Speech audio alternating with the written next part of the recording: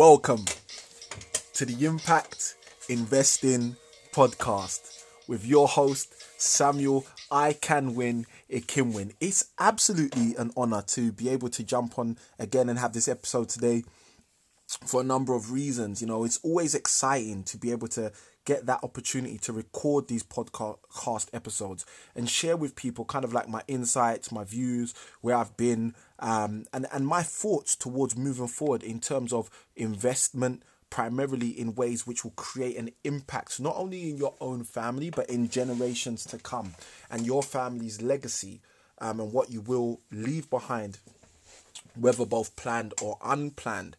And today's episode, again, is another fantastic episode just because, again, I'm speaking about things that I'm really passionate about. Today, I'm going to be speaking about my family, and I'm going to be speaking about specifically why my family motivate me to invest more. Now, if you're one of those people who don't want to know anything about my family, then it's fine. You can still listen to this episode because I'm not going to get into all of the details and all of the nitty-gritty of how many children I have, etc.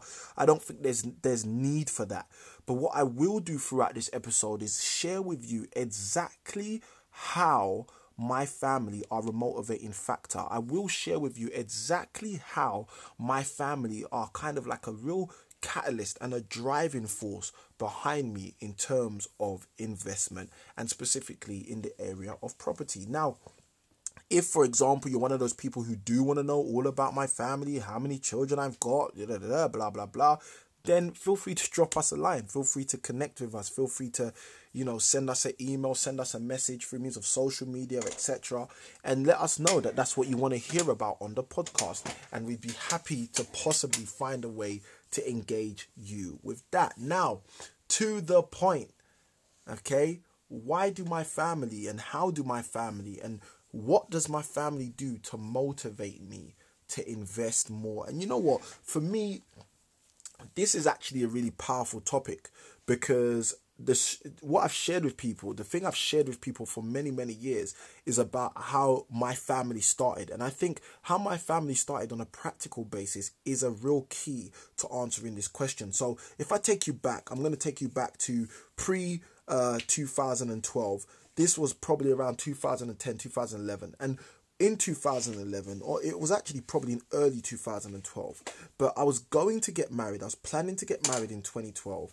And I sat down with my wife and I said to her at the time, to my wife-to-be, I said, I will not marry you unless we have 3 conversations. Now, for the sake of time, I'm not going to go down the route of what all those 3 conversations were.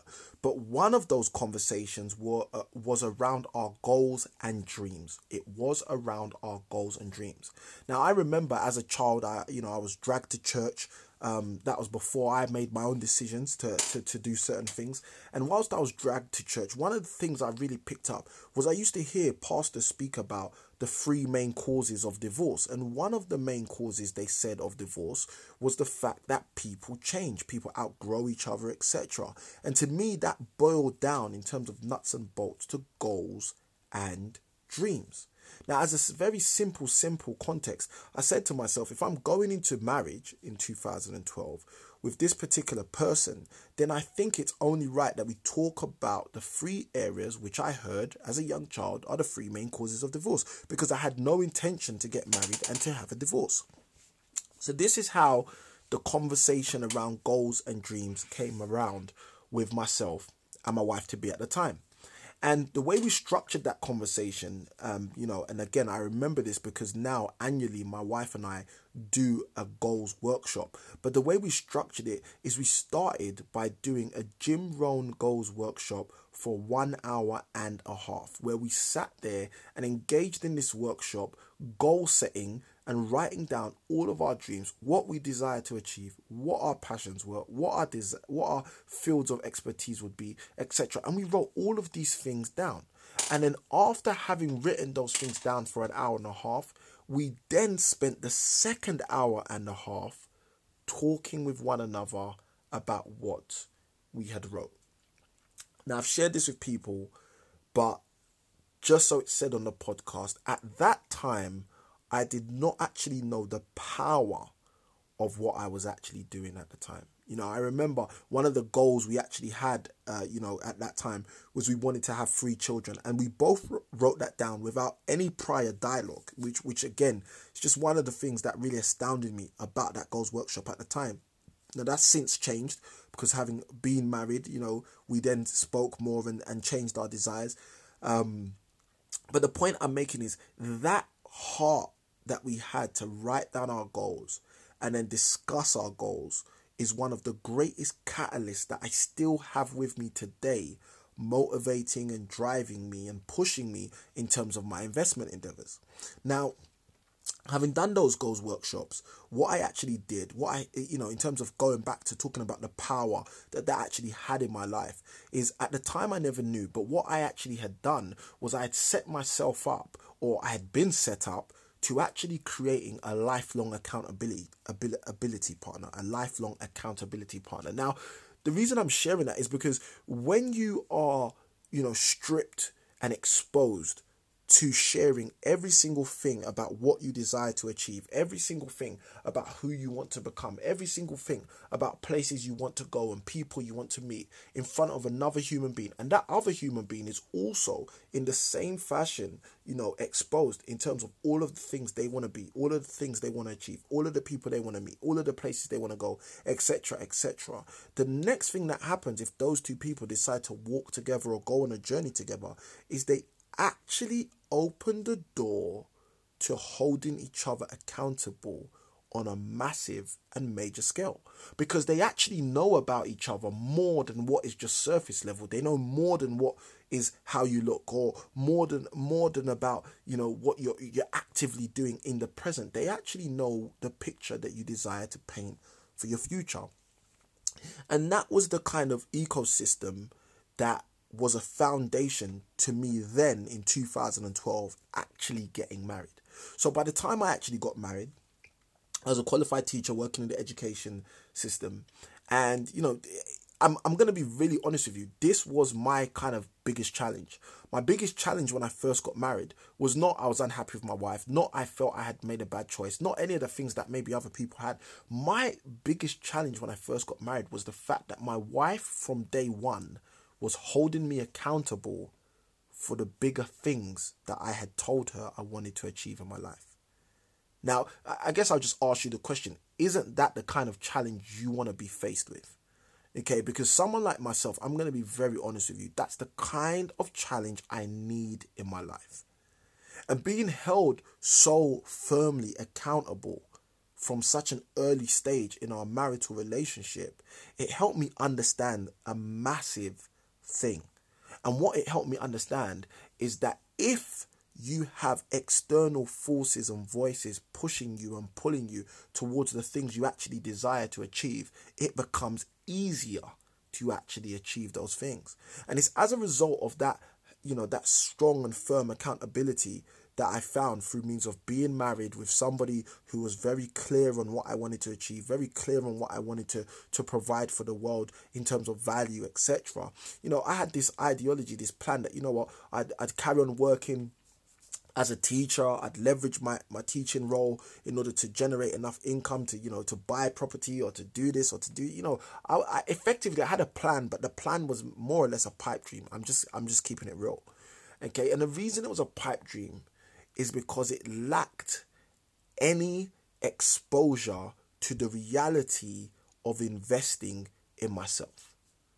Okay. It allowed me to lie to myself with the notion that I could work a job and still be the success I wanted to be. Now, I'm going to drop a few things here which hopefully will be of value to you. Some of the real light bulbs that came on for me was one. My wife and I have a goal to establish a federation of schools. Okay? Our desire is to establish this federation of schools which will deliver a Christian curriculum supplemented by entrepreneurship and enterprise. Now, one of the issues with that was to fund a single school, let alone a federation. It was not going to happen on a teacher's salary. At the time, I was a teacher anyway. Let me just put that premise there. Who knows what will happen in the future? But the point I'm making, and let me paint this picture for you really broadly.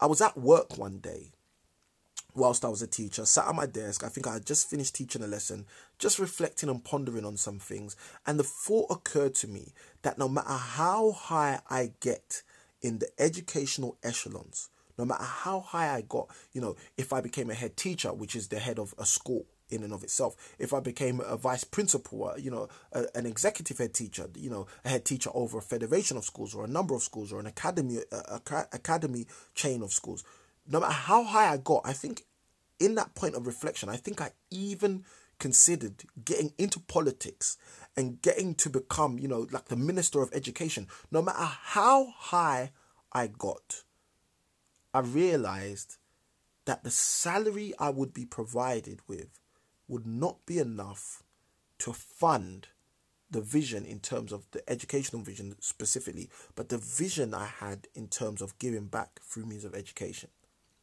That was a light bulb moment for me. That was an awakening moment for me. I realized whilst working as a school teacher that there was nowhere on the value ladder of education in terms of its conventional system where I could sit and from my salary be able to actually fund the provision I desire to create. And that for me, I guess, was kind of, I don't know if I'll use the term the last straw, but, for lack of better words, let me just use that for now because I think it does fit. It does fit. It does fit. That for me was effectively the last straw. That was the day that I realized that continuing to do what I have always done would only produce what I had always got.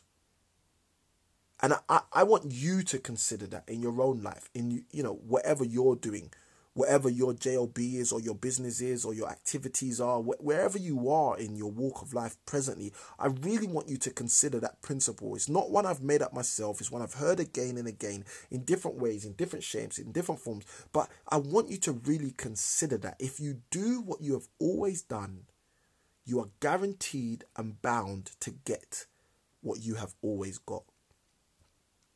And on that day, sat down at my teaching desk, no students in the classroom, having a few minutes to ponder and reflect on my future in the conventional education system, probably with doubts and fears at the time, wondering how I could do more, give more and be more in my society.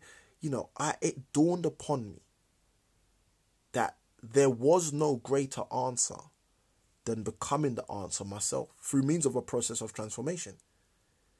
And when I say that, it might sound cuckoo, but, just keeping it simple, I had to make a change. I had to make a change. At the highest echelons of education, let's assume you're a head teacher. Let's assume you're an executive head teacher across a number of schools. What are you going to be on? 200K per year? Now, again, I think I've shared this in one of my previous podcasts, but let's break that down. That's a salary. So side by side with that salary, what you also have is the extensive time commitment that you need to actually invest in the actual job which pays you for that salary. So the other thing is, even if there was £200,000 coming in per annum, and again, as a salary, you'd be taxed as an employee. But again, let's not go down that road today. But if, for example, you have an excessive time commitment to a job, and through means of that, you're remunerated by £200,000 per annum, but you don't have the time to execute and influence in terms of developing and building the actual school provision you have in your heart, then what's it all for? Some of the challenges that I thought about at the time, which really brought this to be the last straw at the time for me. I also thought about the time of conditioning that would take place. I don't know if you're aware of this, but the longer you agree to stay in an environment which is non-conducive to where you desire to go, the greater the opportunity you give to that environment to change and conform you into what that environment is, rather than where you desire to go to.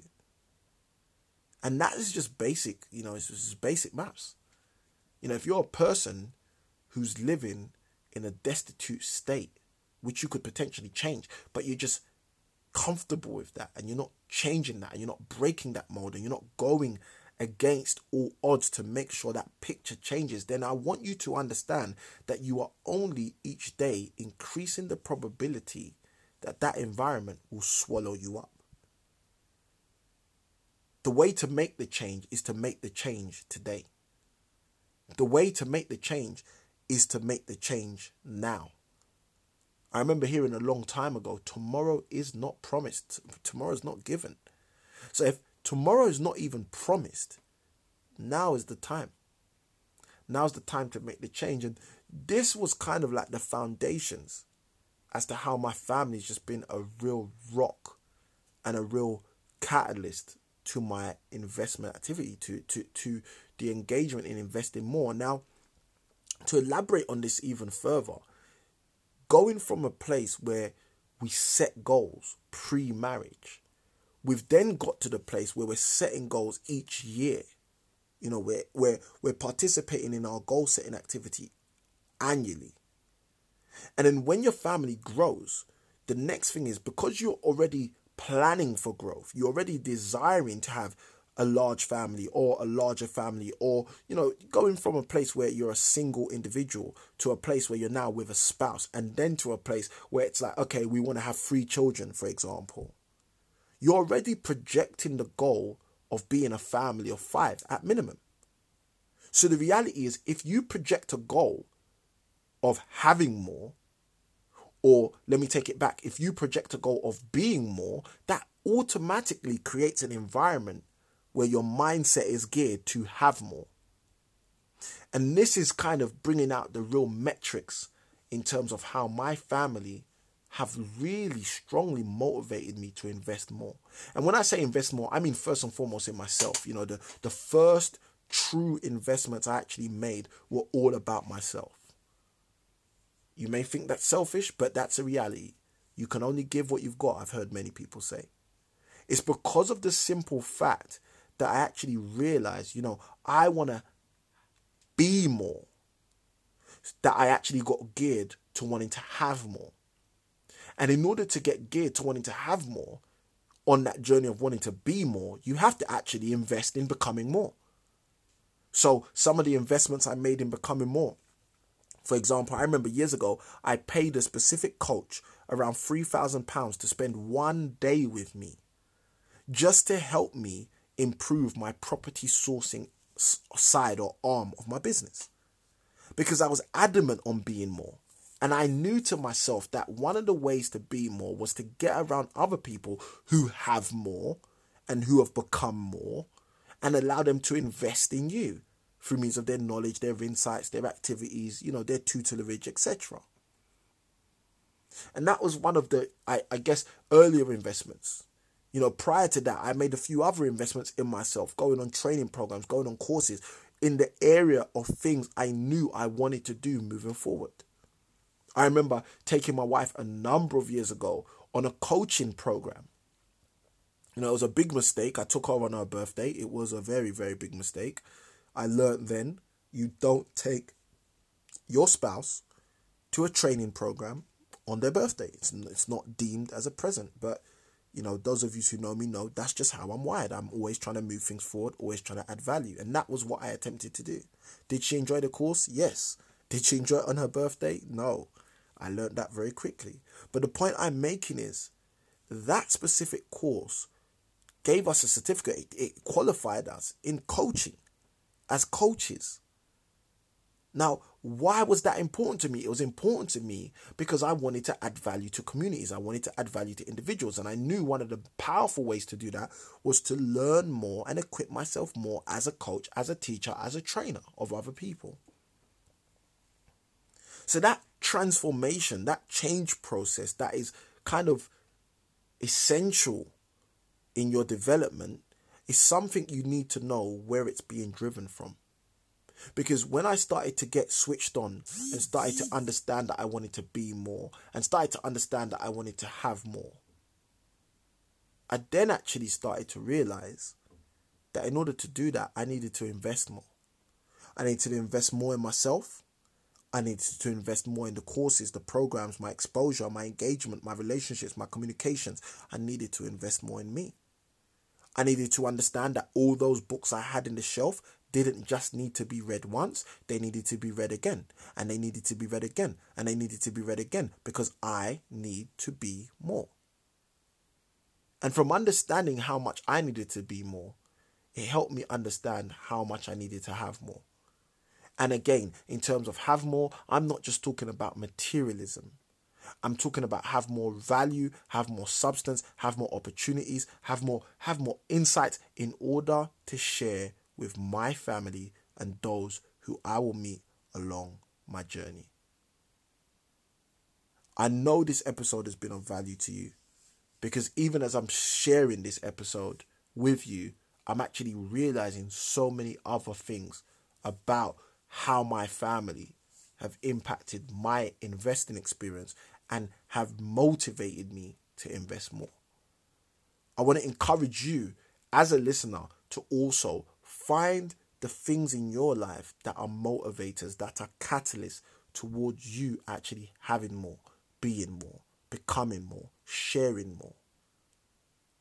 And ensure that your journey is not cut short by the short-lived environments that at times we put, place, and even leave ourselves in. This is Samuel I Can Win for the Impact Investing Podcast. If this episode has been of benefit to you, feel free to share this episode with your friends, family, and followers. And at the same time, we look forward to being in touch with you. If there's value that you've received, feel free to connect with us and let us know. This is Samuel I Can Win Ikhinmwin, your host on the Impact Investing Podcast, saying farewell until another episode.